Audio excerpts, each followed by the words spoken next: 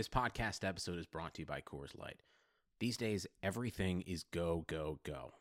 It's nonstop hustle all the time. Work, friends, family expect you to be on 24/7. Well, sometimes you just need to reach for a Coors Light because it's made to chill.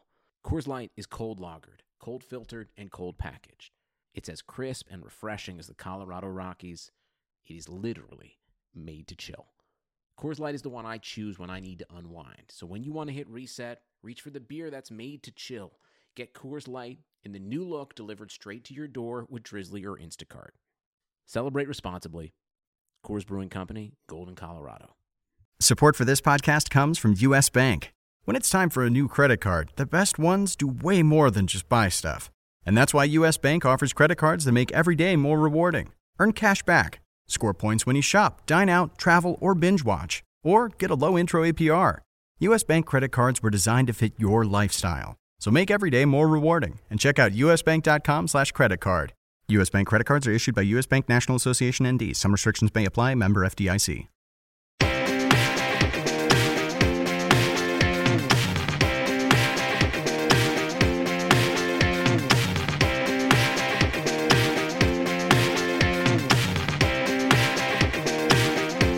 Hi there, hockey fans, and welcome back to RotoWire's signature NHL Hockey Pod podcast with Statsman and AJ. Friends, I'm Paul Bruno in Toronto, Ontario, and you can follow me at Statsman22. I'm flying solo today because my co-host AJ Scholes is not able to join the pod as he, his wife Jessica, and daughter Sydney are about to welcome a new addition to their family in Madison, Wisconsin, headquarters for RotoWire, of course. And I'll remind you, AJ is a great follow at AJ Scholes24. Before we kick off the rest of the show, I'll remind listeners that throughout each week, if you have any questions about your lineups, fantasy hockey, or just hockey in general, you can tweet at us, and we'll try to answer your questions during our next edition of Puckcast.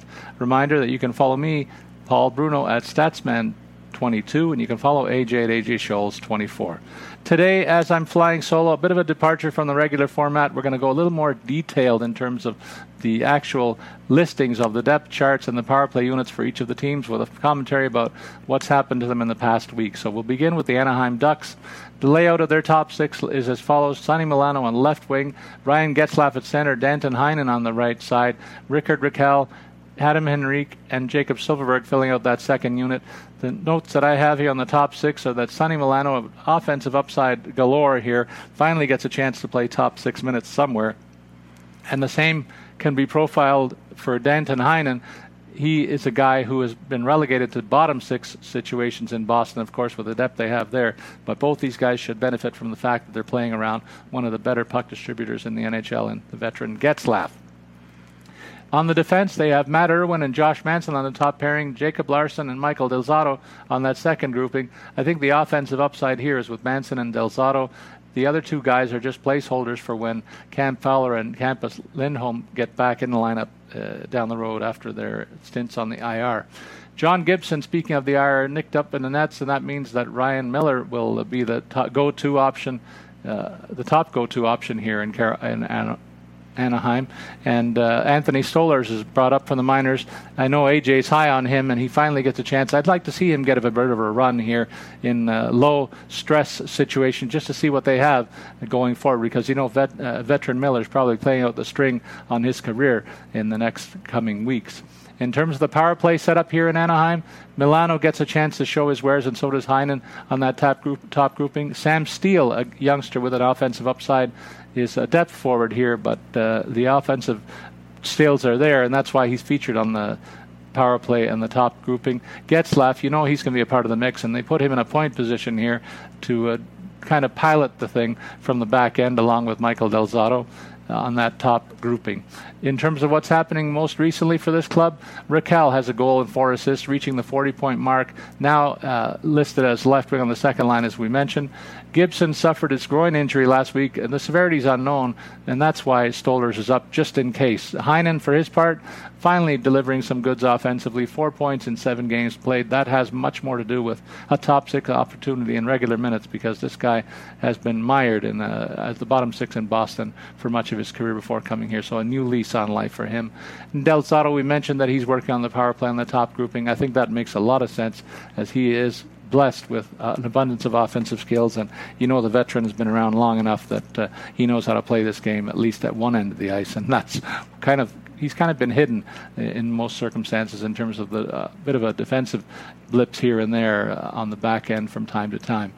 The Arizona Coyotes, they are hoping that Taylor Hall stays with them beyond this season, but you don't know how that's going to turn out. So they're hoping at least that he has a fine end of the year and a good playoff run in him to kind of sway him maybe in that regard. He's playing alongside Christian Dvorak and Clayton Keller on that top line. Keller a bit off of the career season he had last year, but still I think a really nice compliment to Hall and his skills. The second group features Nick Schmaltz in the middle between Carl Soderberg and Phil Kessel. Soderberg, for his part, has been a center as well from time to time, so an interesting look there, putting him on the left side. Looking to see if Derek Stepan might get a bit of a look here as a top six forward at some point. He's a good puck distributor at center as well, and the veteran is possibly miscast in the third line role here, I'll say. The defense is obviously led by Oliver Ekman-Larsson. Look, when healthy, folks, and he's on his game, he's a very good offensive player. He's had a good run of late in that regard to boost his offensive totals to more usual category levels that we've seen in the past. Alex Goligoski, another guy who has an offensive acumen, and he's had a nice year acclimatizing himself to the life in Arizona after a long run in Dallas. He's had a good time filling in on that second pairing alongside Nicholas Hjalmarsson. A pretty good-looking top four, with the exception of Ilya Lyubushkin, who's partnered with Ekman-Larsson, but that's more or less due to the fact that Jacob Chychrun is on the IR, and Lyubushkin will be dropped down to third pairing minutes once Chychrun gets back and healthy. In the nets, speaking of back and healthy, Darcy Kemper and Antti Ranta split the load. It looks like they should split the load anyway, but Kemper has played the lion's share of the game since he came off the IR.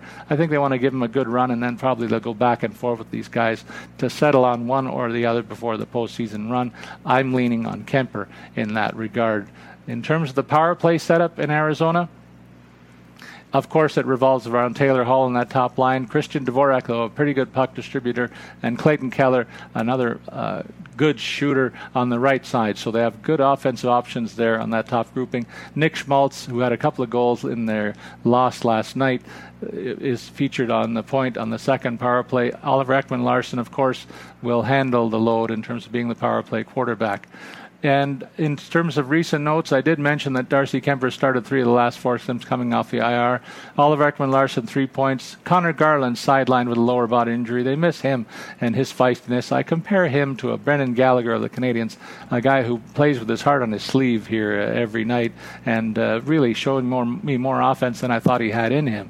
And speaking of more offense, Barrett Hayton is a guy that I think Dynasty Leaguers should be keeping an eye on. He's getting top 6 minutes of late now with Kessel on the right side. That should boost his offensive totals. Up next, the Boston Bruins. Of course, we know the Boston's top line featuring the perfection line, as they call them, and it's hard to argue with anybody that takes a shot at that, because they are simply the best offensive group in the NHL when it comes to 3 forwards who play together on a regular basis, all having outstanding seasons, and Pasternak particularly in line for a run at the Rocket Richard Trophy, although the veteran Ovechkin and youngster Matthews in Toronto will have a say in that for sure. Nick Ritchie and David Krejci and Andre Kashe make up the second unit. Of course, 2/3 of that group came from Anaheim in a recent trade. Kasha, for his part, is a guy that I looked to light it up in Boston, but really having a bit of a tough time getting on track. He's got 1 point in 5 games played for the Bees, in fact, since he's arrived. On the back end, Zdeno Chara, at 42 years old, still playing top 4 pairing minutes, partnered with Charlie McAvoy, bringing the youngster along and insulating him because he's primarily known as an offensive defenseman, obviously. John Moore has been elevated to a second pairing situation here alongside Jeremy Lauzon. That's because Torrey Krug and Brandon Carlo are both out of lineup. That's a tough blow for the Bees here. It just seems that Torrey Krug particularly can't stay healthy for any extended time, and it's a shame because he's one of the top scoring defensemen when healthy, in fact. The goalie tandem, look, Tuukka Rask really owes Jaro Halak a tip of the cap here because they've almost split the net minding, and you know that when the postseason rolls around, a very well-rested Tuukka Rask will man the nets for the Bees on what they hope is another long run. Of late, they were 2-1 last week. We said Carlo was out of the lineup. He's dealing with possible concussion issues, so they're looking for John Moore to be more of a placeholder in his absence in a shutdown role there. I did mention Kasha only 1 assist in 5 games as right wing on the second line. Look, if he doesn't deliver the goods sooner or later, that role might be threatened, and Jake DeBrusk is a guy I look at who might step in. The Buffalo Sabres up next. They were mired in a 6-game losing streak before. They took a 3-2 shootout win last night. Linus Ullmark receding for the victory. He stopped 33 of 35 shots. Olofsson and Eichel getting the goals in regulation time. That snapped a pointless streak for Eichel at 7 games. He's looking like a little bit down to me, folks, because he came to grips with the realization of a non-playoff finish. In fact, the story was that he stayed in uniform long after other players had left following a recent loss, and obviously wearing the fact that this team is going to be on the outside once again. It was a tough thing for him to handle on that evening last week. Carter Hutton has been steady in the nets for them. He did take the night off last night. He allowed 3 goals or less in 9 of his last 10 starts, but giving way to Ullmark, probably a good thing here. They got to see what they have in terms of this tandem going forward. Hutton, the much older of the two, and Ullmark, probably one of the goalies of the future here, getting a look in that regard down the stretch, in my opinion. Rasmus Dahlin, of course, he's a centerpiece for this team for years to come. Had a nice year, but couldn't stay healthy all the time. 38 points in 58 games. He got a goal last night in the shootout, a very nice play. And really, when healthy, you can project this guy to be a 50-point scoring defenseman, and that puts him in the upper echelon in the league. Jeff Skinner is back in the left wing on the top line slot over Olofsson. Probably a chance to spread the wealth here. Olofsson, for his part, when healthy, has had a very nice rookie season. 41 points in 53 games for him in this campaign. The Buffalo Sabres offense lines up as follows.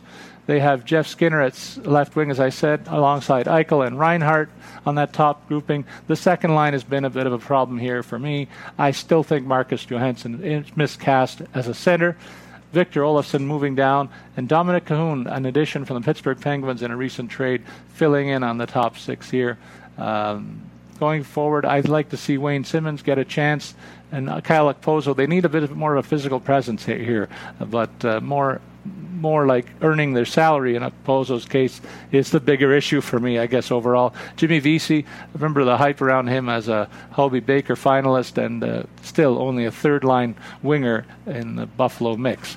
On the back end, I also expected Colin Miller to produce more than he has offensively, and he's partnered with Dahlin of late to see if he can get some of that offensive game out of him down the stretch.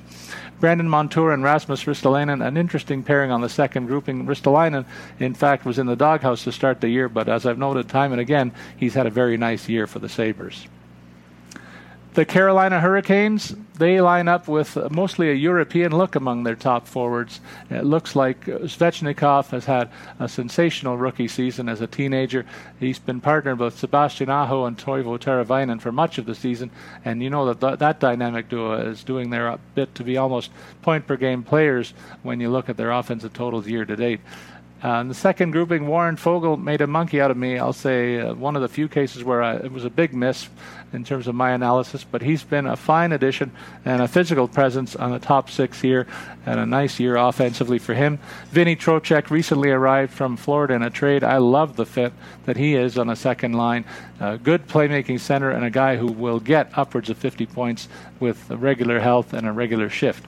Martin Netzcash, another youngster who's come from nowhere really to bolster that top 6, and he's got 36 points on his ledger year to date. On the back end, Joel Edmondson, Jacob Slavin, Hayden Fleury, and Brady Shea make up the complement. And it's not as good as it could be, folks, when you consider the likes of Brett Pesce, Sami Vatanen, and Dougie Hamilton all listed on the IR. And the IR troubles continue when you look at the goalie situation. Peter Mrazek nearing a return, but he and James Reimer both got injured in a game, that memorable game against the Leafs a couple of weeks ago, and have given way to Anton Forsberg in the nets here to carry much of the load of late. In terms of the Carolina power play, as you might expect, that European flavor continues on that top pairing with Svechnikov and Aho playing left wing and center. But Justin Williams, a guy who is known as Mr. Game 7, come playoff time, gets a look as a regular installment on the right side of that top grouping. Slavin is the only defenseman here on the top power play, with Toivo Teravainen moving back to the point position on that first grouping. In terms of what's happened in the past week for them, the fact of the matter is they went 2-1. Jake Gardiner had a goal and an assist. That goal, in fact, was a game winner. Look, I'm going to highlight this guy positively from time to time, but he's been in my doghouse for a long while here and has really not had a great season overall in Carolina. And fellow defenseman, I mentioned Hayden Fleury, had a nice week last week, 3 assists for him. And up front, Ryan Zingle, we know he's been struggling much of the season to find his way. Can't seem to lock down a top 6 position here. I think he's a top 6 forward somewhere, and maybe that's not going to be in Carolina ultimately, and they'll have to deal with this issue. But they also have to deal with the fact that he has an upper body injury right now in a season to forget. And we mentioned Svechnikov. He reached the 60-point mark last week. Look at a fine year for the left winger on the top line, and he's got to be in the mix when you talk about rookies of the year. The Calgary Flames, they are up next, and they are revitalized by the fact that Sean Monahan has picked up his game of late. He and Gaudreau, of course, manning the top unit. Elias Lindholm has been in the middle of those two guys from time to time, but now he's moved over to the wing. Andrew Mangiapane has had a very nice run of late and locked down a position among top 6 forwards here on the left side of that second line. Michael Backlund and Matthew Tkachuk rounding it out. Tkachuk, obviously the heart and soul of this team offensively, and maybe even in the dressing room alongside Mark Giordano. The leadership cannot be questioned here. They have 2 of the better leaders in the game, in my opinion, in those 2 fellas. Giordano has actually brought out the best in T.J. Brody of late. The longtime pairing is reunited of late, and it's benefited the other guy immensely in recent games, and sneaky good DFS value, I'll say, going forward. Noah Hannafin is listed as day-to-day, but also listed as a second pairing defenseman alongside Rasmus Andersson, who's had a decent year in Calgary this season. They have a lot of depth behind these guys with the likes of experienced players like Forbert and Eric Gustafsson, particularly, who came over from Chicago and has had some offensive success in this league with a 60-point year last year that I've mentioned from time to time. And he's shown flashes of that in Calgary, but not consistently enough. In the nets, David Rich and Cam Talbot have volleyed the goalie role back and forth for much of the season here, and that will likely continue down the stretch, but I have to give the slight edge to Rittich based on his overall body of work. In terms of the power play situation in Calgary, the first line is set up. It includes Tkachuk on that first unit with Monahan and Gaudreau. I like that fit. They don't have all the eggs in one basket on regular shift, but they choose to go that way in the power play setup, and they move Lindholm back to a point position alongside Gustafsson on that grouping. Giordano has had the first line role from time to time, but now he's listed as a second liner in that power play setup. In terms of the notes of the past week in Calgary, Cam Talbot did get 2 game starts, and he won both of them. And in fact, he's outplayed Rittich of late. So when I said they volleyed this roll back and forth, it's now in Cam Talbot's court. Rittich, for his part, allowing 4 goals in each of his last 3 starts, opened that door. I did mention T.J. Brody, 3 goals in the past 4 games. Milan Lucic even has contributed of late. 3 points in his last 4 games played. Looks like the big man is getting ready for a nice postseason run. We mentioned Noah Hannafin on the IR, as well as some others on this team. He suffered an upper body injury on Sunday. There's no note here in terms of how serious it is going forward, so keep an eye on that circumstance going forward, as we say. The Chicago Blackhawks are up next. Dominic Kubalik has enjoyed his time in Chicago immensely. He's had a very nice offensive season with 29 goals and 16 assists. An unexpected contributor to the top 6 here, but really enjoying life next to Jonathan Taves and Brendan Saad. They got a physical player, a sniper, and a playmaking center on this team on the top line. That's just the way I like it composed. and so it's no wonder they're having the success that they are. One guy who hopes to join those ranks of successes is Alex Nylander. He has not yet found his traction as a pro, and this is his second stop. He was in Buffalo and didn't work out there, and so far not shooting the lights out in Chicago either, but gets a chance to work with another guy who had enjoyed a super junior career and found life to his liking in Chicago, and that's Dylan Strome. Of course, they're both playing with Patrick Kane, who would make me and AJ look good if we played line with him, I'm sure. So that's the look of the top six. Duncan Keith and Adam Boqvist partnered on the top pairing on defense. Nick Seeler and Connor Murphy on the second pairing. It's interesting that they put Mata and Kuku on a third pairing here. Both of those guys you would think on name recognition would be top four, but the fact of the matter is they're both suspect a little bit defensively, and while they have offensive upside, they're kind of insulated with third pairing minutes. In terms of the net minding situation, it's Corey Crawford's position right now. He's played all the games of late since the trade deadline. Malcolm Subban, though, you figure has to get a look because they want to know what they have in a guy they acquired at the trade deadline when they moved Robin Lehner out the other way. In terms of the Chicago Blackhawks power play, it looks like this. They have DeBrincat, who has been a top sniper for them. He's been relegated to third line minutes of late, but moves up to top line on the power play. Jonathan Toews and Kubalik play the rest of the forward positions. Patrick Kane, he's going to be in there somewhere, and he really runs the show from the point position alongside Duncan Keith. So the veterans are still holding the fort in Chicago there. The second liner to watch for me is Kirby Dach. He's been insulated all season long with third line minutes, and then he gets a nice look on the power play and to feature the offensive upside that he's all about here too. And I mentioned Olli Mata as a guy with that offensive acumen. He featured on the second power play in addition to the other guys. In terms of what they have done in the past week, Corey Crawford, 4 games played, 2 wins for his part. Boqvist had 4 assists, but he's nicked up at the moment, so keep an eye on his status going forward. Duncan Keith had 3 helpers. Drake Caggiula injured his hand in a fight, and that drops him from contention for a top 6 role for a while. I suspect he'll be out for a few games at least. Kubalik, I've said, is on the verge of a very nice season. 29 goals, 16 assists as left wing on the top line. That contribution that few expected from him. The Columbus Blue Jackets, they line up with Alex Wenberg, Pierre-Luc Dubois, and Emil Bemstrom on the top line. Nick Foligno, Boone Jenner, Gustav Nyquist on the second line. And look, Bemstrom is a guy that I panned when he first came up, but he's looked really good, being a consistent scorer and one with an unexpected performance. But they needed that when you consider the rash of injuries that have taken out the likes of Cam Atkinson, Brandon Dubinsky, Oliver Bjorkstrand, and Josh Anderson. That's a lengthy list that would cripple almost any team, but this team still remains relevant in the playoff hunt because they are following their leader, Nick Foligno, who has done an exceptional job of rallying the healthy bodies and getting the most out of them on a nightly basis. Zach Werenski's had an outstanding year, leading all shooters from the defense position in terms of goal scoring, reaching the 20-goal mark already. Ryan Murray is his partner. Vlad Gavrikov and David Savard are on that second grouping. Savard used to show more of an offensive upside than he has this season, but I guess pressed into more minutes than usual because of the fact that, of course, they're missing Seth Jones for an extended period on the back end. And speaking of injuries, they can't say anything about the goalie mix right now in that regard because Korpisalo and Merzlikins are actually healthy and volleying the role back and forth in terms of the net mining situation, a rarity for this team this season. I mentioned Bemstrom. He has 5 goals in his last 8 games and is now a right wing on that top line, rising from the third and second line in a steady progression to that top unit. Gustav Nyquist snapped out of a scoreless funk with 3 goals in his last 4 games played.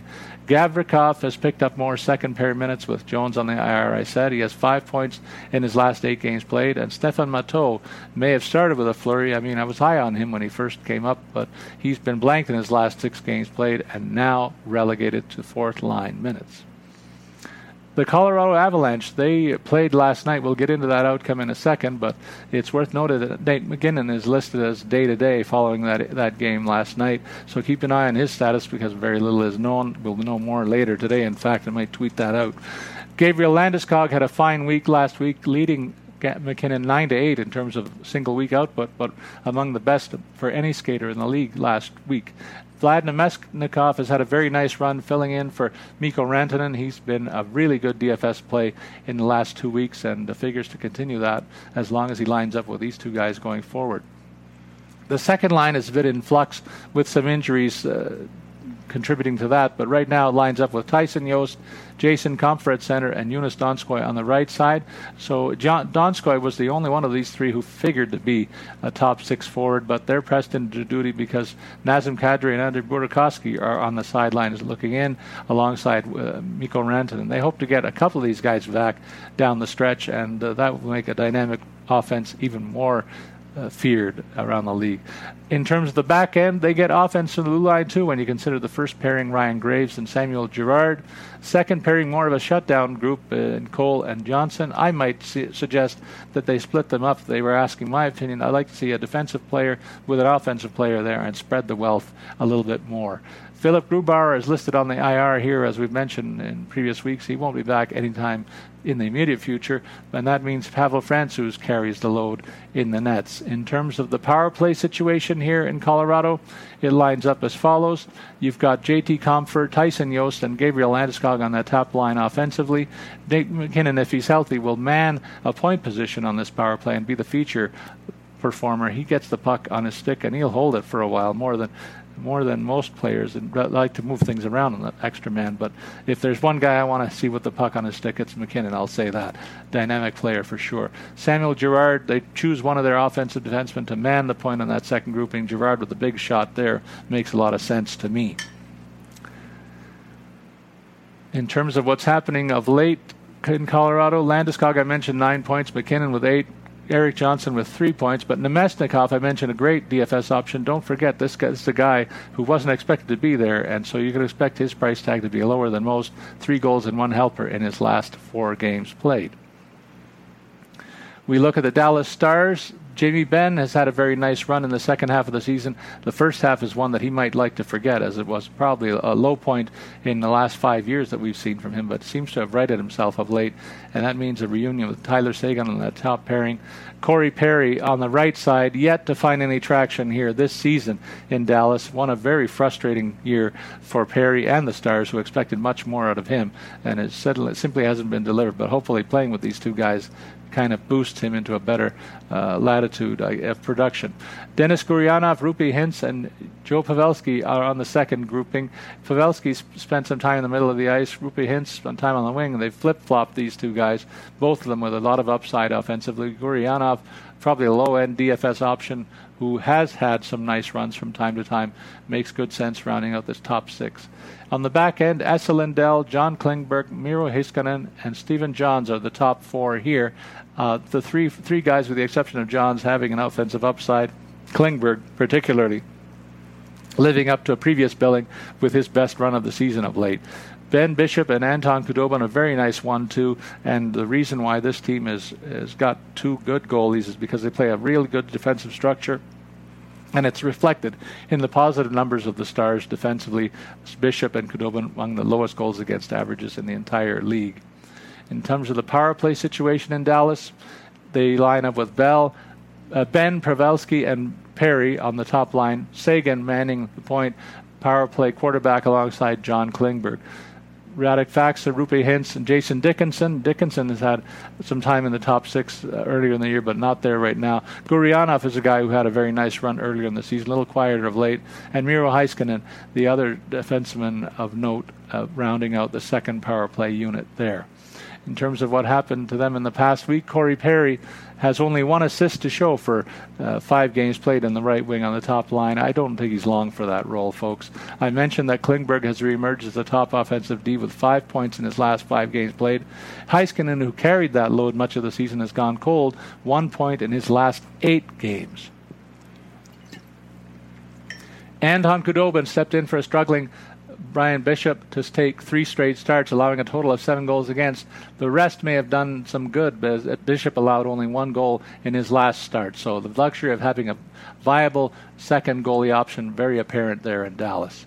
The Detroit Red Wings, well, what can you say about a team that's had a tough season this year? They're just looking for some growth from some of their youngsters, and they've seen it from time to time in the likes of Bertuzzi and Mantha, who are flanking Dylan Larkin, who for me is going to be the leader of this team's resurgence, and really already has established himself as a top forward in this league. I love the leadership qualities he's all about. He reminds me of, let's say, a Steve Yzerman light. I think that's who he's patterning himself after, and they'd love to see the growth in that trend, in that way for him. Darren Helm, Val Filppula, and Sam Gagner, all veteran forwards here, none of whom is really a credible top six option anymore, but the fact is they're pushed into that role as a consequence of a lack of depth and really injury issues around the forwards here. Robbie Fabry's had some time in the top six, Justin Abdicator and Brendan Perlini as well, but right now those guys are listed as bottom six players in this mix. On the defense, it's also a thing that's been in flux. Danny DeKeyser, probably the best of the lot outside of Philip Kronick. He's on the IR, but Kronick, for his part, is a guy that they hope to build this defense around. He's playing second pairing minutes alongside Trevor Daley. Patrick Nemeth and Alex Biega, more or less defensive defensemen, are listed as the other top four pairing. In the nets, Jonathan Bernier is carrying the lion's share of the starts. Jimmy Howard relegated to secondary duty, and he's had an awful year. And really, Bernier has had a heroic year, I'll say, for the Red Wings. I'll get to his numbers and situation in a second, but we'll look at the power play and remind our listeners that even though the Detroit Red Wings are not a team that you would pick a lot of players from DFS, I like the look of this power play from the point of view of Larkin being in the middle of it alongside Tyler Bertuzzi, and Hronek on the back end with Mantha. Mantha has a big shot there. Sam Gagner, a pretty good physical presence as well in front. So they have all the attributes that you'd like to see, and look, that's a starting point in terms of building blocks. Putting all these guys on the ice at once gives you the best look that Detroit can afford to show on a nightly basis. Last week, the Red Wings, in fact, went 2-1, one of their best weeks of the season. I mentioned Bernier has been a heroic figure here, picking up 2 wins in 3 starts. He continues, as I said before, to play much better when he has no competition for the top job. Look at the goals against, 290, and a save percentage north of 90, almost 91% for the league's worst team. I don't think you can pin any of this on him, but I call his performance here the Tom Barrasso syndrome, when you have a starter who plays his better games when the viable backup is MIA. Mantha had 2 goals, 3 helpers, and Bertuzzi 2 goals and 3 helpers. So I told you there's some offensive upside here, folks, even though you might pan this team overall. The Edmonton Oilers is a team that has shed the ranks of also-rans and will be a factor in the postseason. It looks like they took an OT loss last night in Vegas. They won 3 out of 4 last week, though. The loss last night went to Koskinen despite turning aside 45 shots. Alex Chason and Ryan Nugent-Hopkins with the goals there. Look, we're seeing fire wagon hockey that the Oil was known for 30 years ago. There's lots of offense here. We mentioned Koskinen. He had 3 games played, 2 wins last week. Draisaitl, 4 goals and 4 assists last week. Ryan Nugent-Hopkins has really spiked his performance in the second half of the season, 2 goals and 5 helpers. Connor McDavid, 7 points for his part. So the big guns are firing. Darnell Nurse even got into the act with 6 assists. And Alex Chason, in addition to the goal he scored last night, had 2 goals and 1 assist last week for the Oil. Edmonton lines up with 2 former number 1 first-round picks, Nugent-Hopkins and Leon Draisaitl, leading scorer in the NHL, and the guy that rides shotgun and great DFS value is Kyler Yamamoto on the right wing. All he's done has been productive since he was called up again earlier this season. The second line features Tyler Ennis, Gaetan Haas, and Zach Kassian. Connor McDavid listed as day-to-day. We'll keep an eye on that situation. It's related to an illness. He will not play. He did not play last night, but hopefully will play later on in the week. So keep an eye on that situation. That looks to be fluid. Darnell Nurse had a fine week, as we mentioned. Last week he's partnered with Ethan Bear, a guy who has an offensive upside as well. Oscar Klefbom and Adam Larson round out the second pairing. Klefbom has had a nice offensive season, and it's a sneaky good DFS value play here, folks, going forward, because he gets a bit of a look here when things line up on the special teams. He partners with Darnell Nurse on the back end behind Yamamoto, Nugent-Hopkins, Alex Chason up front on that top grouping. Up next, we look at the Florida Panthers, and this is a team that the Leafs have very close in their rearview mirror following 2 wins and an OT loss in the last 3 games. That second win came last night in St. Louis, a tough, hard-fought victory. Chris Driedger receding for the victory and really has carried the load because Bobrovsky simply has dropped the ball, and he's now listed with a lower body injury. I think even though he is slated to return later in this week, Driedger will continue to carry the load because he's just been very good since he was called up. Another great effort last night when he turned aside 26 of 27. Hoffman and Connolly accounting for the goals in that narrow 2-1 victory. They're doing this recently without much from the dynamic duo of Huberdeau and Barkov, who combined with 4 points over the last 7 games played total. You can make it 8 now because they didn't do anything last night either. Mackenzie Weegar, in fact, has outscored both of them with 2 goals in that time period. Looks like the Panthers are placing their faith in Driedger, as I said. He returned from the IR to move in and take over the Nets, and all he's done is stop all but 4 of the shots that he faced, a total of 89 shots, 85 saves in the last 3 games that he's played. That means now we go to the Los Angeles Kings, and we talk about teams that are hot. There aren't any hotter ones in the Western Conference, folks, when you consider this team is now on a 6-game winning streak. When you consider they won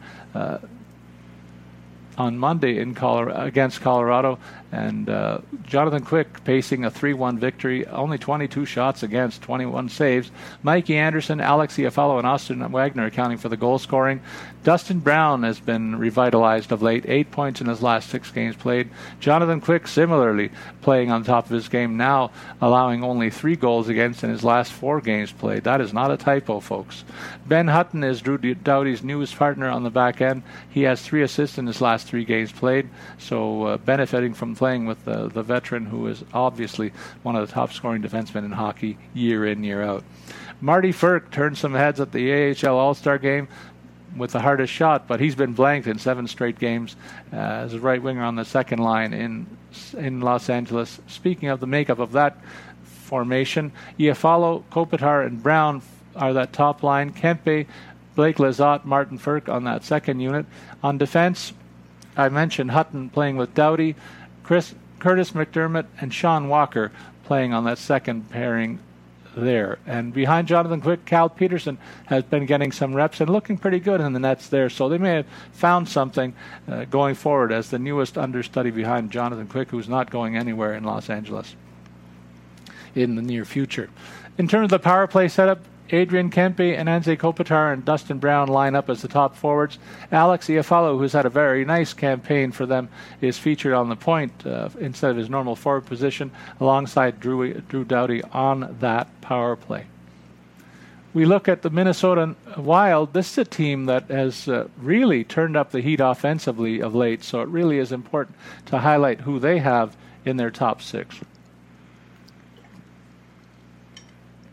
And it begins with Zach Parise at the left wing and Kevin Fiala on the right wing. Both of these guys having a nice run of late, particularly Fiala. We've talked about him week in and week out as one of the top scorers in the league, and that continued last week. Guy that figures to benefit from that is Joel Eriksson Ek in the middle of the ice, so he might be the low-end DFS option at center if you're looking for somebody in the next couple of nights. Marcus Foligno, Alex Galchenyuk, and Matt Zuccarello make up that second line. The note here of interest is Galchenyuk playing at center and having some success finally. He's been playing much more wing position in his early days here, but really couldn't find any traction in a couple of previous stops with the wing position. Maybe the center is the position that makes sense here, and as long as he's playing with Zuccarello, I think it's a really good chance for him to get some traction offensively. On the back end, Ryan Suter and Jarrett Spurgeon, 2 veterans who've been part of the mix here and productive aspects. A lot of offense comes from this defense, and you can add Matt Dumba to the mix here. Jonas Brodin has had a very nice campaign, probably the best as a pro. And behind them in the nets, there's been a changing of the guard in terms of the depth chart there, as Devin Dubnyk has been outplayed by Alex Stalock for much of the season, and now RotoWire lists Stalock as the number 1 starter here. In terms of the power play setup in Minnesota, it again features Parise, Galchenyuk, and Fiala on the top line, Spurgeon and Suter on the back end, 2 offensive catalysts from the defense position. playing together. Again, one of the rare tandems that does play power play minutes around the league on that top grouping.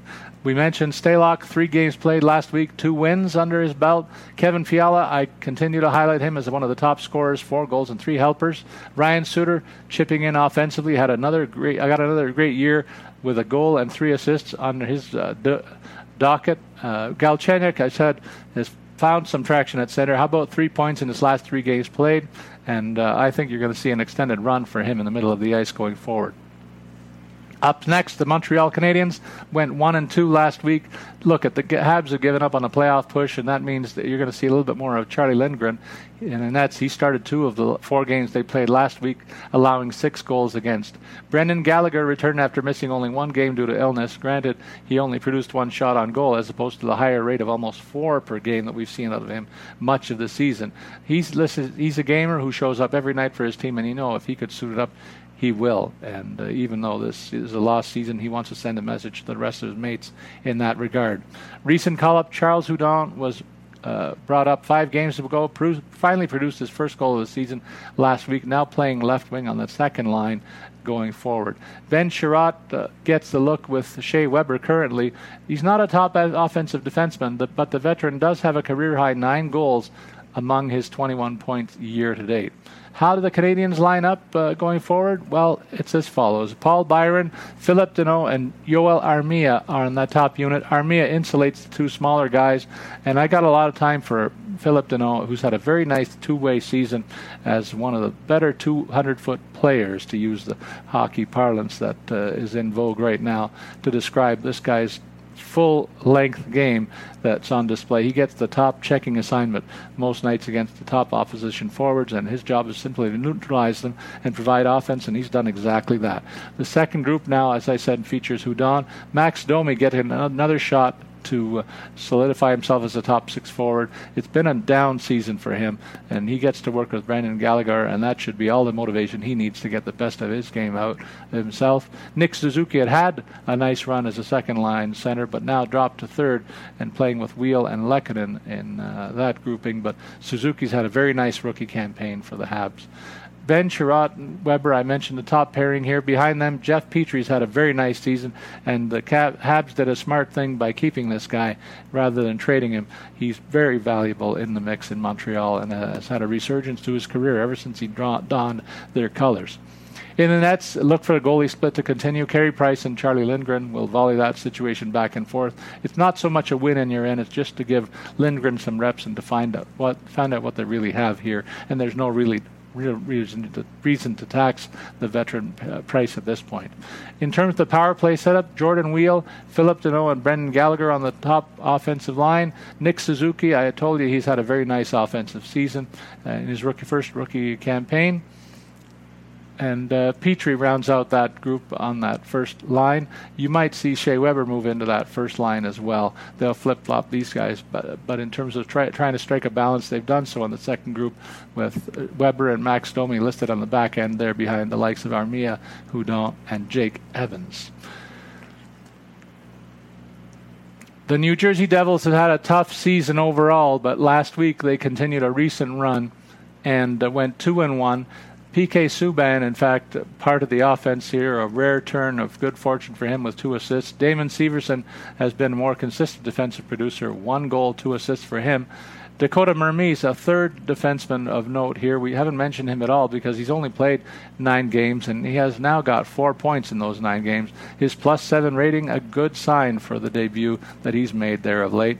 And just like Bernier in Detroit, rookie Mackenzie Blackwood, his numbers are surprisingly good here. 274 goals against average, a .915 save percentage in 46 appearances. They're co-winners of the Purple Heart for me.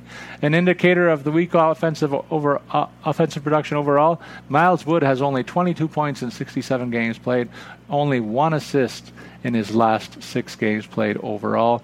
In terms of the overall depth chart, Wood's underlining the problems offensively, listed as a first-line left wing. Nico Hischier, former number 1 overall draft pick, not living up to that billing, sadly, but still hope is high that he will one day merit that badge going forward. Kyle Palmieri is a guy who's done everything that he could to elevate this team. He's had one of his better offensive years as a pro. 25 goals already in the bank for him, listed as right wing on that top unit. On the second line, Jack Hughes, another top draft pick overall for the Devils, has had a tough time acclimatizing himself to the NHL. Listed originally as a center, he's now playing a wing position on that second line. Only 7 goals and 14 assists year to date. Travis Zajac hoping to bring the youngster along as a veteran presence in the middle, and Joey Anderson fill out that top 6 on the right side. We mentioned Dakota Mermis and Damon Severson. They hold down one of the top 2 pairings, and Mirko Muller working with PK Subban on the other pairing. We mentioned Mackenzie Blackwood holding the fort in the nets. He's been ably supported of late by Corey Schneider, who's been pretty good since he came back from the IR and a stint in the minors earlier this season. The Nashville Predators are a team that's loaded offensively from the back end, so we'll begin with that grouping first. Roman Jossi's had another great season, Ryan Ellis as well, and Matthias Ekholm, a third credible option on the defense, producing offense here. Dante Fabro has been part of this mix all season long, and it certainly helped his development of late. He's still not showing his wares fully offensively, but I think there's something there, and he could be something of a dynasty option going forward. In terms of the rest of this team offensively, in the middle of the ice, it's been a bit of a disappointment. Ryan Johansson and Matt Duchene not living up to the billing or their contracts offensively, and that's really where it begins and ends for me in terms of the struggles of this team overall. Colton Sissons and Phillips Forsberg on the left side here, Kalle Jarnkrok and Michael Granlund on the right. Forsberg and Granlund are guys with an offensive upside here that I think you've seen flashes of it from time to time. Granlund had a tough time acclimatizing himself after being traded from Minnesota, but certainly looks better than he has in recent weeks for this club. In the nets, there might be a changing of the guard here too, similar to a couple of teams we've highlighted in the pod so far. Pekka Rinne has been outplayed by UC Saros of late, and that means that they flip-flop situations going forward. And overall, you can cite the fact that Saros played 4 games last week, winning 2 of them and recording 2 shutouts. So they've given him a nice extended run to see if he could handle that kind of a load, and the results are very positive. Roman Josi continues his fine season with a goal and 2 helpers. The offense continues to sputter, though, overall, with only 9 goals for in their last 5 games played. Mentioned Johansson, he's been blanked last 5 games, still getting top 6 minutes at center. That's more to do with his contract than anything else at this stage, and the fact that Kyle Turris just can't challenge him on a regular basis. Duchene, for his part, at least is faring better of late, with 4 points in his last 6 games played, playing with top wings, Granlund and Forsberg at the moment.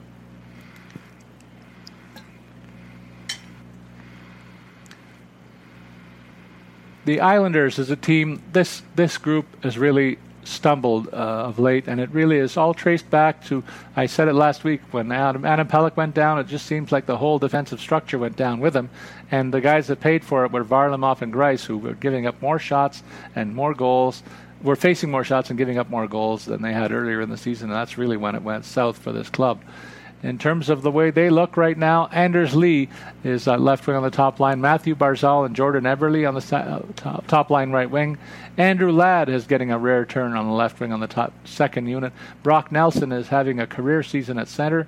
And Josh Bailey has had a bit of a resurgence of late in that partnership with Nelson on that second line. On defense, Nick Leddy and Ryan Pulock are the top pairing. Devin Taves and Scott Mayfield, that second group. But as I mentioned, they really miss the likes of Johnny Boychuk and Adam Pelech on the back end. Varlamov has a narrow edge over Greiss overall in terms of the goalie depth situation here. And on the power play, the Islanders, they can feature a pretty nice, talented group when you consider the fact that Jean-Gabriel Pageau has been joined this mix of late, and he is now playing center on that first line between Anders Lee and Jordan Eberle. Matthew Barzal drops down from the center position to one of the point positions to pilot this group, and Devin Taves is the lone defenseman in the mix over here. In terms of what happened on the ice for the Islanders in the past week, they are mired in a 6-game losing streak after going 0-2-1. A team-wide offensive slump continues, and despite that and a long-term absence of his usual defensive partner, Ryan Pulock is the guy that paced this off attack with 3 goals last week, on pace now for his first 40-point season as a pro. We called for Thomas Greiss to get some work as Semyon Varlamov's struggled recently, but Greiss didn't fare much better, allowing 6 goals and only 4 shots over the 2 appearances that he had last week. So maybe it's a win and you're in again over here, as Varlamov likely to get a shot early this week. Anders Lee has been a rare bright spot on offense of late with 9 points in his last 8 games played, by far his best offensive stretch of the year. Another New York team that is getting better as the season progresses is the New York Rangers, and the news is mostly about the offense here. And interesting makeup of the first line. Phil DiGiuseppe has been pressed into duty on that top line left wing, and he's a sneaky good DFS play as long as he stays there, because he's playing beside Mika Zibanejad, who led all shooters last week with 9 goals based primarily on that 1 5-goal effort. Pavel Buchnevich has had a fine year and has been riding shotgun admirably with Zibanejad, so keep an eye on that left wing spot, because whoever's there is going to be a good low-end DFS option unless they put all their eggs in one basket and move Artemi Panarin up. He is the left wing on the second unit right now. Had a nice run with Ryan Strome, and Jesper Fast has moved up. Normally this guy's been a third-line winger, but pressed into duty mainly because Chris Kreider is out of the lineup right now. On defense, they've had some great offensive contributions from Adam Fox of late. Jacob Trouba has not had quite the offensive season that you might have expected here, but certainly a credible scoring option. They're partnered with Ryan Lindgren and Brendan Smith, respectively. The likes of Mark Stahl and Anthony DeAngelo are third-pairing guys, but DeAngelo is a guy who factors into the offense as well. And when we get to the power play, we'll show you just how much. The three-headed monster still continues to live in the nets. Igor Shesterkin, Alexander Georgiev, and Henrik Lundqvist in the mix. Lundqvist getting fewer reps than the other 2 guys. They know what they have in him, but they got to make a tough decision in the nets. So they want to see what they have in the youngsters, and whoever wins that competition should be the go-forward position. And right now the lean is toward Shesterkin. In terms of the power play mix with the Rangers, it looks as follows. They have featuring Artemi Panarin on that top unit from the defense position alongside DeAngelo. See, he's a third-pairing guy, and yet he's first guy out of the chute from the defenseman on the power play. Gets to play with the likes of Buchnevich, Zibanejad, and Strome, and needless to say, the way this team is humming along right now, those 5 guys are all very good DFS fantasy options. The Ottawa Senators are a team that should not be taken lightly. They have a real will to play, and they deliver an effort despite the fact the talent is a little bit lacking here overall. But I like the way this team is headed, and being coached by DJ Smith, former Leaf assistant coach. The way it lines up is Brady Tkachuk, Colin White, and Bobby Ryan on that top line. Ryan has gone quiet after a very nice debut in this season with the hat-trick in his first game. He's been blanked since then, but there's a feel-good aspect to him just being in the lineup here, and I think it's rubbed off on a few of his teammates of late. Rudolph Balcers is a youngster that's pressed back into duty. He's been up and down from the minors a couple of times over the past couple of years, getting another audition here, and gets a good chance to play with some pretty good pros, and Chris Tierney, a good puck distributor, and Connor Brown, a very hard-working right winger there. Thomas Chabot, Ron Hainsey making up the first pairing, Mike Riley and Nikita Zaitsev on the second pairing.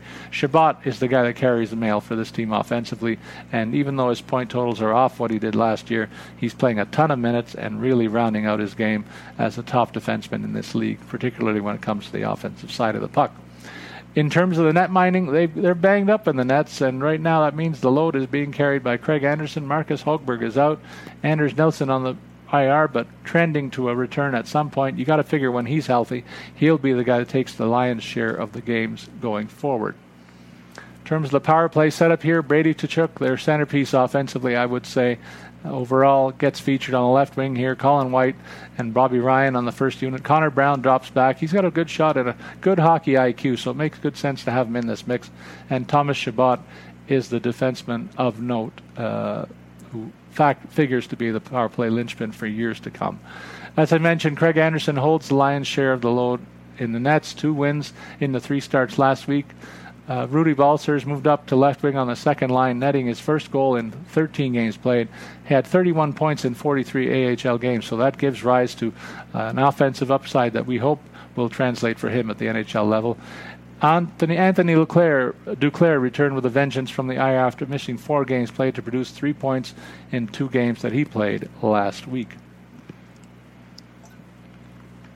Now we come to the hottest team in the league, the Philadelphia Flyers. They're on a 9-game win streak, so it really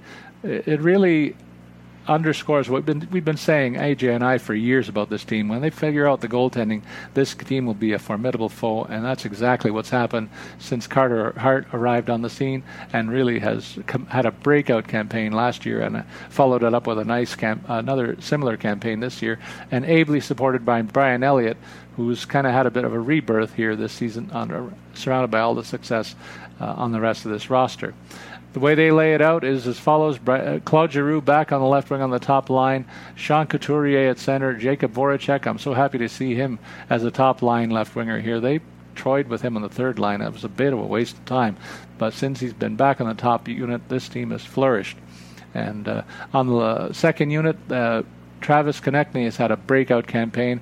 Kevin Hayes living up to the contract billing at center ice. Joel Farabee is part of the revolving door at left wing, getting a nice run of late, despite the fact that Scott Laughton has had a good run offensively. He's now listed as a third-line left wing over here. Ivan Provorov and Matt Niskanen, part of a good offense from the back end. They're partnered together on top pairing. Travis Sanheim had a nice run for a little while, and he's partnered with Robert Hagg on that second grouping. It's surprising to see that Shane Gostisbehere's lot has dropped despite all the success around him. This guy figured to be the top offensive piece here from the back end, but it hasn't worked out. And it's a shame, because you think of him at the top end of his game, on top of what they have here, it'd be even more formidable. But as mentioned, a 9-game winning streak in the bank, and Carter Hart receded for another 2 wins in the 2 games he played last week. Provorov with 2 goals and a helper. Joel Farabee, interesting to note, back in the top 6 role, had a goal in 2 games played last week, and he's being challenged by Scott Laughton, who has been on a tear. I said 9 points in his last 7 games. How about that? And now I got to get amped for AJ for the Pittsburgh Penguins, because he normally brings it a little bit extra when it comes to his own team. But I got to say, though, he has to admit that they're still floundering a little bit. Only 2-2 the record last week, and goaltending a little bit in flux. It looks like Matt Murray is making a case to take over the load. 3 games played, 2 wins for him. And really, this team is going to ride its offense and its leadership, and they came through at least to the tune of 8 points for Malkin, 6 points for Crosby. Brian Rust, 5 points as the top 6 forward, and Jason Zucker, loving life in Pittsburgh, as we knew that he would, pick up another 5 points. I mentioned that the goalie situation is in flux. Tristan Jarry may be losing his grip on the top goalie share. He's now got 4 straight losses on his docket, 18 goals against. And Matt Murray only been a bit better of late, but when you consider 13 goals against versus 8 in an equal number of games, that's better than a goal a game, and that's why Murray is looking like the go-forward position here. In terms of the way they're lining it up, Jason Zucker and Connor Sheary are the wingers for Sidney Crosby. Look at he's elevated both of these guys, just to remind everybody how great Crosby is. Patrick Marleau fitting in nicely on the left wing on the second line with Malkin, and Brian Rust on the right side. Rust has had something of a breakout campaign over here, and that's pushed the likes of Jared McCann and Patrick Hornquist down into more suitable third-line roles. And when you figure that they're there alongside Nick Bjugstad, that's one of the more formidable third lines in the NHL. Brian Dumoulin and Chris Letang make up the top pairing. Marcus Pettersson and John Marino rounded out. That's 3 really solid scoring options outside of Dumoulin on that defense core, and another one of the strengths of this team. They have a nice shutdown pairing behind them in Jack Johnson and Justin Schultz, who are very properly slotted there. And so the Pens have all kinds of depth on the defensive side, and really, when you consider they're missing the likes of Gunsel, Dominic Simone, and Anthony Angelo out offensively up front, it's a very deep situation all over the place. They even have Teddy Bluger and Evan Rodriguez as 4th liners here. These guys have been 2nd liners earlier this season, and in Rodriguez's case before this year in Buffalo as well. So keep an eye on the goalie situation here going forward, because I think even though RotoWire lists Jarry as the number 1 guy, I think they're leaning toward Murray going forward this week. The St. Louis Blues took it on the chin at home, lost last night 2-1 against the visiting Florida Panthers. Jordan Binnington, 32 saves out of 34 shots. Colton Parayko in the offensive column with the goal, continuing his recent run of good fortune. 2 goals and 1 helper now in his last 4 games played. Fans continue to look sideways at big-ticket Justin Falk on the back end, who's now missed the last 2 games with an upper body injury, on top of the fact that he hasn't had a very good season offensively. That cap hit of $7 million a year for the next several years, likely to cost them Alex Pietrangelo going forward. That's not a good trade, in my opinion. I wonder if the Blues try to move Jake Allen next season. He's got a year left on his contract. He's been a really good soldier here. Look at the goals against average, 220 in 23 games played. He's still great insurance behind Binnington, so I'm sure they're happy to have him in the fold as they head toward the playoff and the Cup defense. The St. Louis Blues offense lines up as follows: Jaden Schwartz, Braden Shen, and Semi Blais on the top line. Zach Sanford, Ryan O'Reilly, and David Perron on that second line. And it really is worth mentioning the third line here when you consider they've been playing very well of late. And Alex Steen, Robert Thomas, and Tyler Bozak. When you think about this group as a whole, not blessed with superstars, but really quality players. And don't forget, they're going to get the infusion of Vlad Tarasenko before the season is over. And certainly they can look forward to him in the lineup when the playoffs do begin.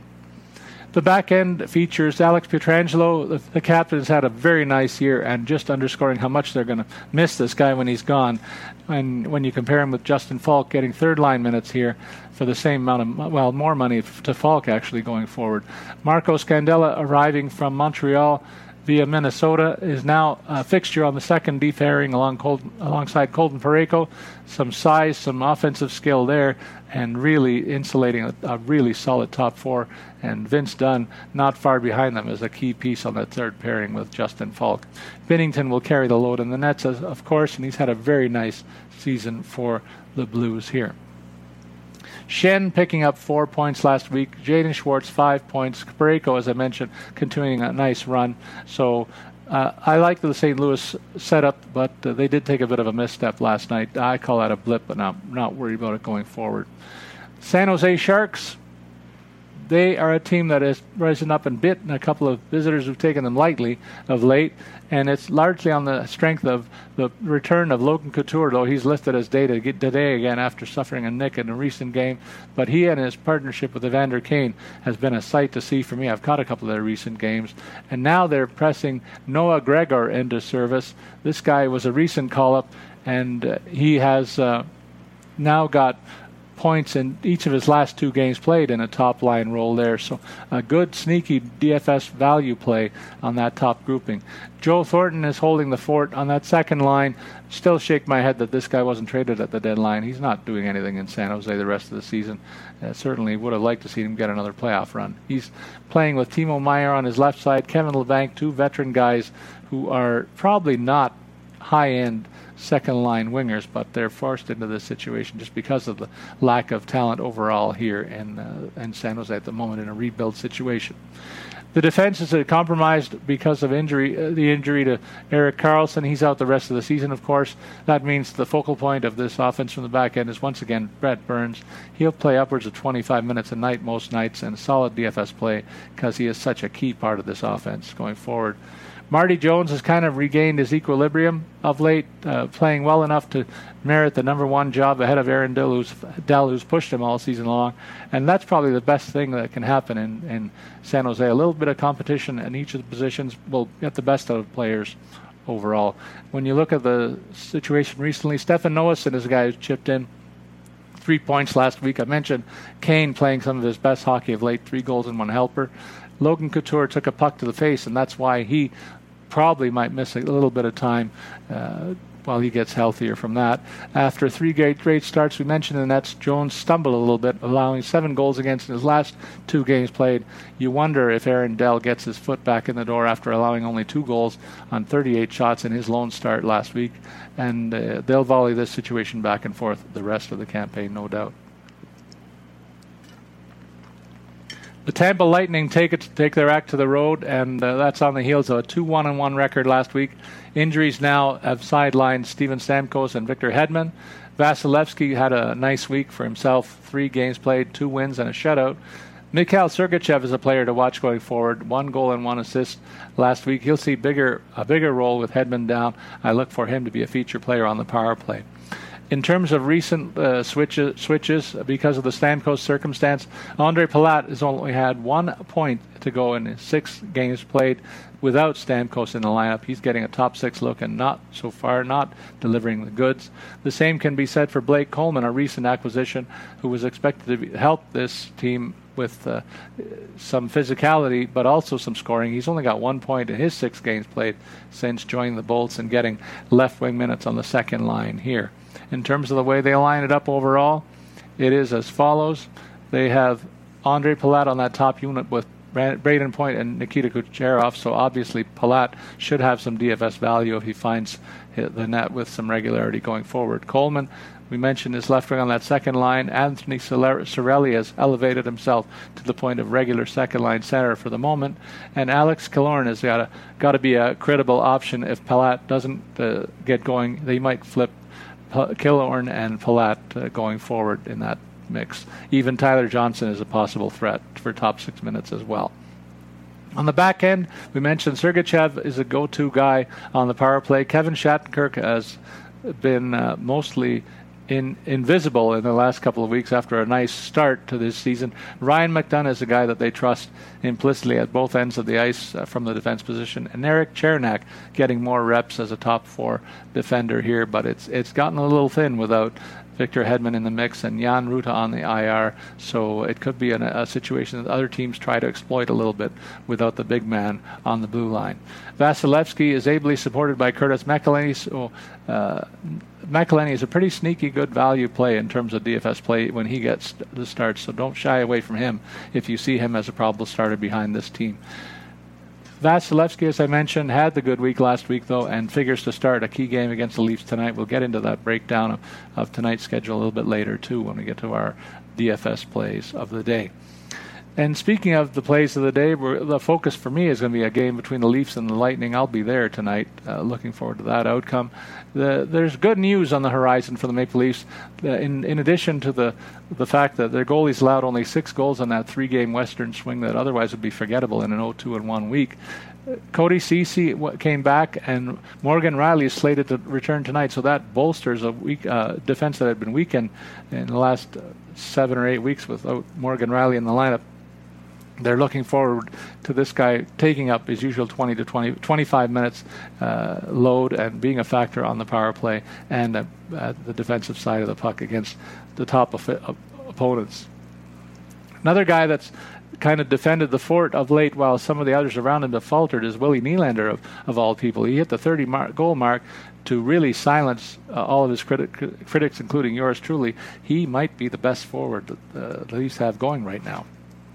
They have revamped their top 6 offensive pieces, reuniting Mitch Marner with John Tavares, and Kasperi Kapanen has moved up to a left-wing position on that second line. I like the way Kapanen's been playing of late, and he's being rewarded for that in the lineup changes that were announced just yesterday in Toronto. Zach Hyman will retain his position with Austin Matthews, and Willie Nylander moves up to that unit, so they're getting the hot winger up there with the guy who's threatening the 50-goal mark. I kind of like that too. And then on defense, we said Riley and Ceci are going to be back. They're moving up to the head of the class in terms of the defense pairings. Travis Dermott and Justin Hall have worked together for a long while in the minors and now at the NHL level, and they look to be the second tandem. Rasmus Sandin and Tyson Barrie, the third tandem in this setup.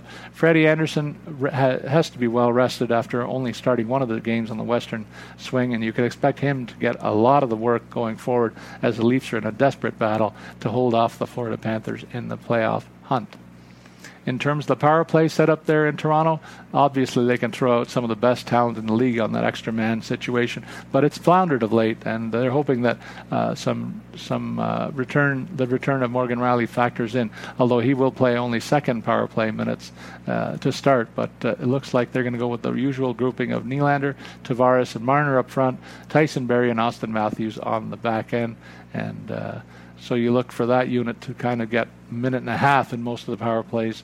They're now going along with what the rest of the league is doing in Toronto, and that's giving most of the first liners on the power play an extended run, whereas before it was 1 minute yes, 1 minute no with the second unit. The Vancouver Canucks went 1-2 last week, kind of giving up some ground a little bit of late. That's mostly because Jacob Markstrom has been out of the mix, and really he's been such a key part of the success all season long. But Thatcher Demko has done his part to try and hold the fort, allowing 18 goals against his last 6 games played. That's a middling 3 goals against average with a 90.3% save percentage. Not quite enough to merit a winning record, but a serviceable one at the very least, and that's all they can hope for until Markstrom gets back, I'm afraid. Tyler Toffoli has 26 shots on goal and 4 points in his first 7 games played with the Canucks. That shots on goal rate in line with what he's done in his career. So factoring in just as he might have been expected, I think he's a great DFS play, particularly if he gets top 6 minutes here with either center. That we'll get to in a sec. Troy Stecher has increased his shots on goal rate from the back end and has 6 of his total 16 points in the last 9 games played on a second D pairing alongside Alex Edler, and that's a guy who's been a sneaky good DFS fantasy play all season long for me, I would say. Jake Virtanen is earning more playing time to fill a top 6 right wing position. He has a career high 36 points after starting the season in the doghouse here. That's a fine turnaround for him. In terms of the rest of the offense, the way it lays out, JT Miller, Elias Pettersson, and Tyler Toffoli, that top line. Tanner Pearson and Bo Horvat at center on that second line. And Louis Eriksson getting another turn on the right wing. That's mostly because Brock Besser and Josh Levo are on the IR, folks. It's not to do with Eriksson's performance, which has been lacking again for a long stretch. Virtanen, after a nice run, moved down to 4th line minutes, is worth noting as well. The back end, they have 2 really solid offensive pieces among the top 4 there in Quinn Hughes and Alex Edler, so a real luxury here. Chris Tanev, a serviceable player alongside Hughes on the first pairing, Edler with Stecher on the second pairing. That's a pretty good looking top 4, and really a top 6 when you consider Oscar Fantenberg and the hulking Tyler Myers on that back end as well. Thatcher Demko holding the load in the nets. Louis Domingue faltered in his rare appearance as a backup goalie here and didn't work out. The fact is now that they're hoping Markstrom returns sooner than later. In fact, now his status has been upgraded to day-to-day, so that's an encouraging bit of news in Vancouver. On the power play for the Canucks, they can throw out one of the better groups offensively when you consider the likes of Toffoli and Pettersson and Horvat in the middle, JT Miller on the back end with Hughes on that top pairing, and they have credible options on the second unit as well, but that first one of the better units in the league for my money going forward. The Vegas Golden Knights, this is a team that's faltered a little bit in the second half of the season, I'll say. They were 2-1 last week, though, and they pulled off another victory last night in OT against Edmonton, a very big win for them. And Marc-Andre Fleury notches the win with only 24 shots against. A real signature victory, I'll say, for this club. Shea Theodore netting the winner in OT. He has had a terrific run of offense much of the season, and answering the call to who is going to be their offensive linchpin from the back end, it certainly has turned out to be him. Robin Lehner, receding for 3 wins in his 3 games played so far, has fit in just as we expected here. 5 goals against and 1 shutout since joining the Knights a couple of weeks ago. Marc-Andre Fleury, before last night, had faltered a little bit with 8 goals against in his last 2 games played. I wonder, with the performance that Robin Lehner is putting up of late, if there's any real possibility that he might get some early starts in the postseason. That remains to be seen based on the performance the rest of the way. In terms of the way they line things up, the Knights having to deal with the fact that Mark Stone is out of lineup. He's now upgraded to day-to-day, could return soon. But in the meantime, Riley Smith, Paul Stastny, and Jonathan Marchessault are that first unit.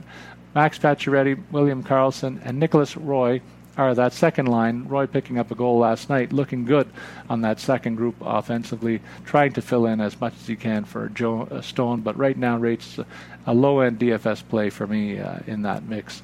On the back end, Nate Schmidt is the other defenseman who's risen from the ranks to provide some offensive punch for the back end. Even Alec Martinez has been a nice fit that way since he arrived from LA. He had a quiet year offensively there, but really has turned it up a notch since joining the Knights after the trade deadline. The Washington Capitals feature recognizable names on that first unit, obviously, when you consider Alex Ovechkin on the left side. Evgeny Kuznetsov has had an extended run as his center, and Tom Wilson filling out that first unit. Jacob Vrana, who's gone a little bit quiet, is the left winger on the second line, Nicholas Backstrom, and TJ Oshie filling out the complement in the top 6 here. Brendan Dillon is working with John Carlson, who's kind of slowed down a little bit offensively of late, but still head and shoulders above the rest of the league when you consider scoring from the back end. Dmitry Orlov and Nick Jensen filling out the top 4 on defense. Michael Kempney, a credible option as well when it comes to rare scoring upside on the back end. Braden Holtby has picked up of late 4 goals against in total in his last 2 games played after a bit of an up and down run. Maybe he's getting his act together to get ready for the postseason. That's when the veterans kind of step it up a notch, and that might be happening here. In terms of what's happened recently, this team went 1-1-1 last week. They lost in a shootout last night in Buffalo, but Holtby, as I mentioned, had a fine outing, 24 saves on 26 shots rather. Alex Ovechkin receding for his 48th goal of the year, in line possibly for another Rocket Richard trophy. Dmitry Orlov picking up the other goal there. I mentioned earlier in the season, before it was on, that we would hear something from Richard Panik in this mix, and he's bolstering a 3rd scoring line with 6-point week last week, ably aided by Nick Dowd, who had 4 points of his own. Holtby had been inconsistent prior to his last 2 starts, but seems to be turning it around of late. We'll see if he can keep that up going forward. I think they're going to give this guy a run to see if he can get his game in order before the postseason settles upon us. Ilya Samsonov not faring much better, and that's why they're giving Holtby some rope, I think, right now. Samsonov, 11 goals against in his last 3 games played. It's his worst stretch of the year. He had been really in lockdown mode for much of his rookie campaign. Jakub Vrana, I mentioned he's losing some playing time of late here in the top 6, might give way to other options as he's only got 1 point in his last 5 games played. I think Panik is possibly the guy that moves in his place, so I say watch out for him because of that recent run despite limited minutes in that regard. In terms of the depth chart here, we look for the power play setup is one that's worth mentioning to take a look at the mix here, and that features, of course, Alex Ovechkin on the back end. They're still keeping Vrana in the mix, but I wonder with his recent performance if he could be replaced by somebody else there. And they split up Kuznetsov and Backstrom, centering the first and second lines. It's Backstrom on the first line, Kuznetsov on the second one to kind of spread the wealth. Ilya Kovalchuk is getting a look on that second power play unit.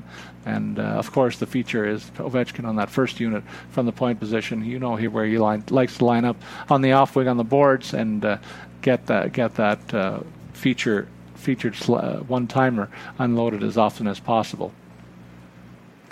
The Winnipeg Jets round out our look as they do every week, and we will start with what they did last week. A 2-0 record last night in Arizona. They added another victory to the mix in their push to the postseason. It's on the back of Connor Hellebuyck, who registered the win again. Ehlers, Poolman, Eakin, and Scheifele getting the goals here. Look at Hellebuyck's played lights out of late, receding for 3 wins in a row and 1 shutout, allowing only 3 goals against in his last 3 games played, and holding the fort there as he has all season long. Should be in the Vezina conversation in my estimation. Up front, Kyle Connor continues to be among the hottest skaters in the league with 6 goals and 2 assists in his last 5 games played, before last night when he added another goal to that mix. Josh Morrissey played 2 games and added a point after missing 4 games. Now has 3 points in his last 4 games played and 30 on the season. That's 1 less than a career high that he set last year. And finally, a note here, Patrick Laine quietly on pace for a career best in points, but his goal production is less than his assists, so nobody's noticing that total overall, and he's not getting the press clippings that he was used to in the first couple of years of his career. But not to say he isn't becoming a more complete player in that regard. The way it lines up is on the first line, Kyle Connor, Scheifele, and Wheeler. They got Wheeler and Scheifele back together again. That's because Eakin has been holding down the fort with some style on the second line. Patrick Laine and Nikolai Ehlers are buddies flanking him on that second grouping. Morrissey and Dylan DeMello on that first pairing. DeMello coming over from San Jose, bolstering that depth of that group.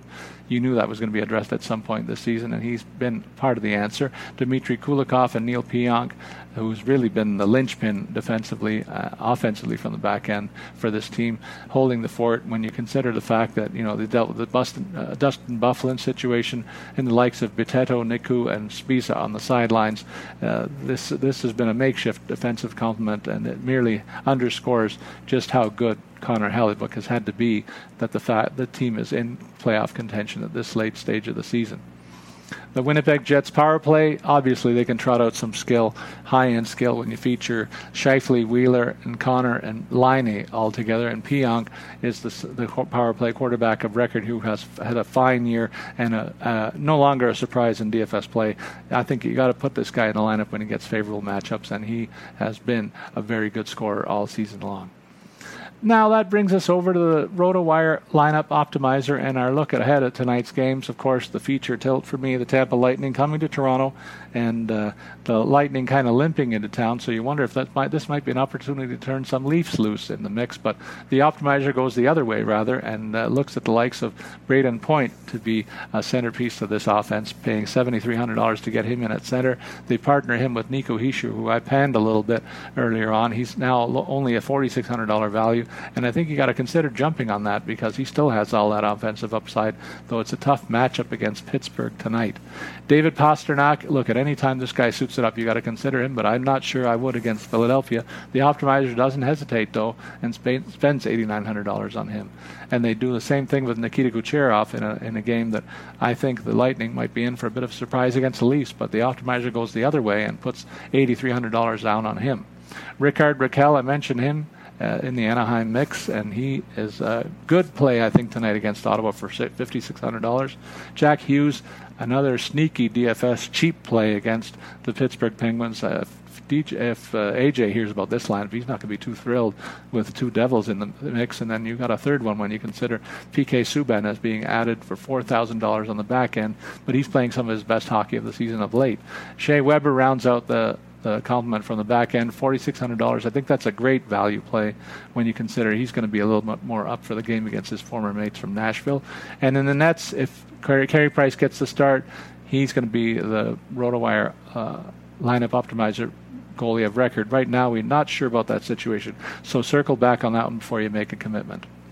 For me, I'm going to line it up as follows. I'm going to go with Elias Pettersson, $6,500 for the Vancouver Canucks against the Islanders, part of a Vancouver stack tonight. I don't like the way the Islanders have played defensively of late, and I think the Canucks have a dynamic enough team that they can make them pay for this visit this evening. Sebastian Aho, I talked about him being a centerpiece for the Carolina offense. They should feast on the Detroit Red Wings tonight, so I'm happy to put him in the mix. And I like Zach Hyman for the Maple Leafs against Tampa tonight. I think he's going to be riding shotgun with two guys who the Leafs pin their hopes on offensively, and at $4,800, I jump on that to get this first liner in the mix. The hottest Leaf of them all, Willie Nylander, gets another pick for me. $6,500 is the price tag, so low price tag when you consider the scoring that he's been doing of late, and I think he gets a chance to continue tonight against that depleted Tampa roster.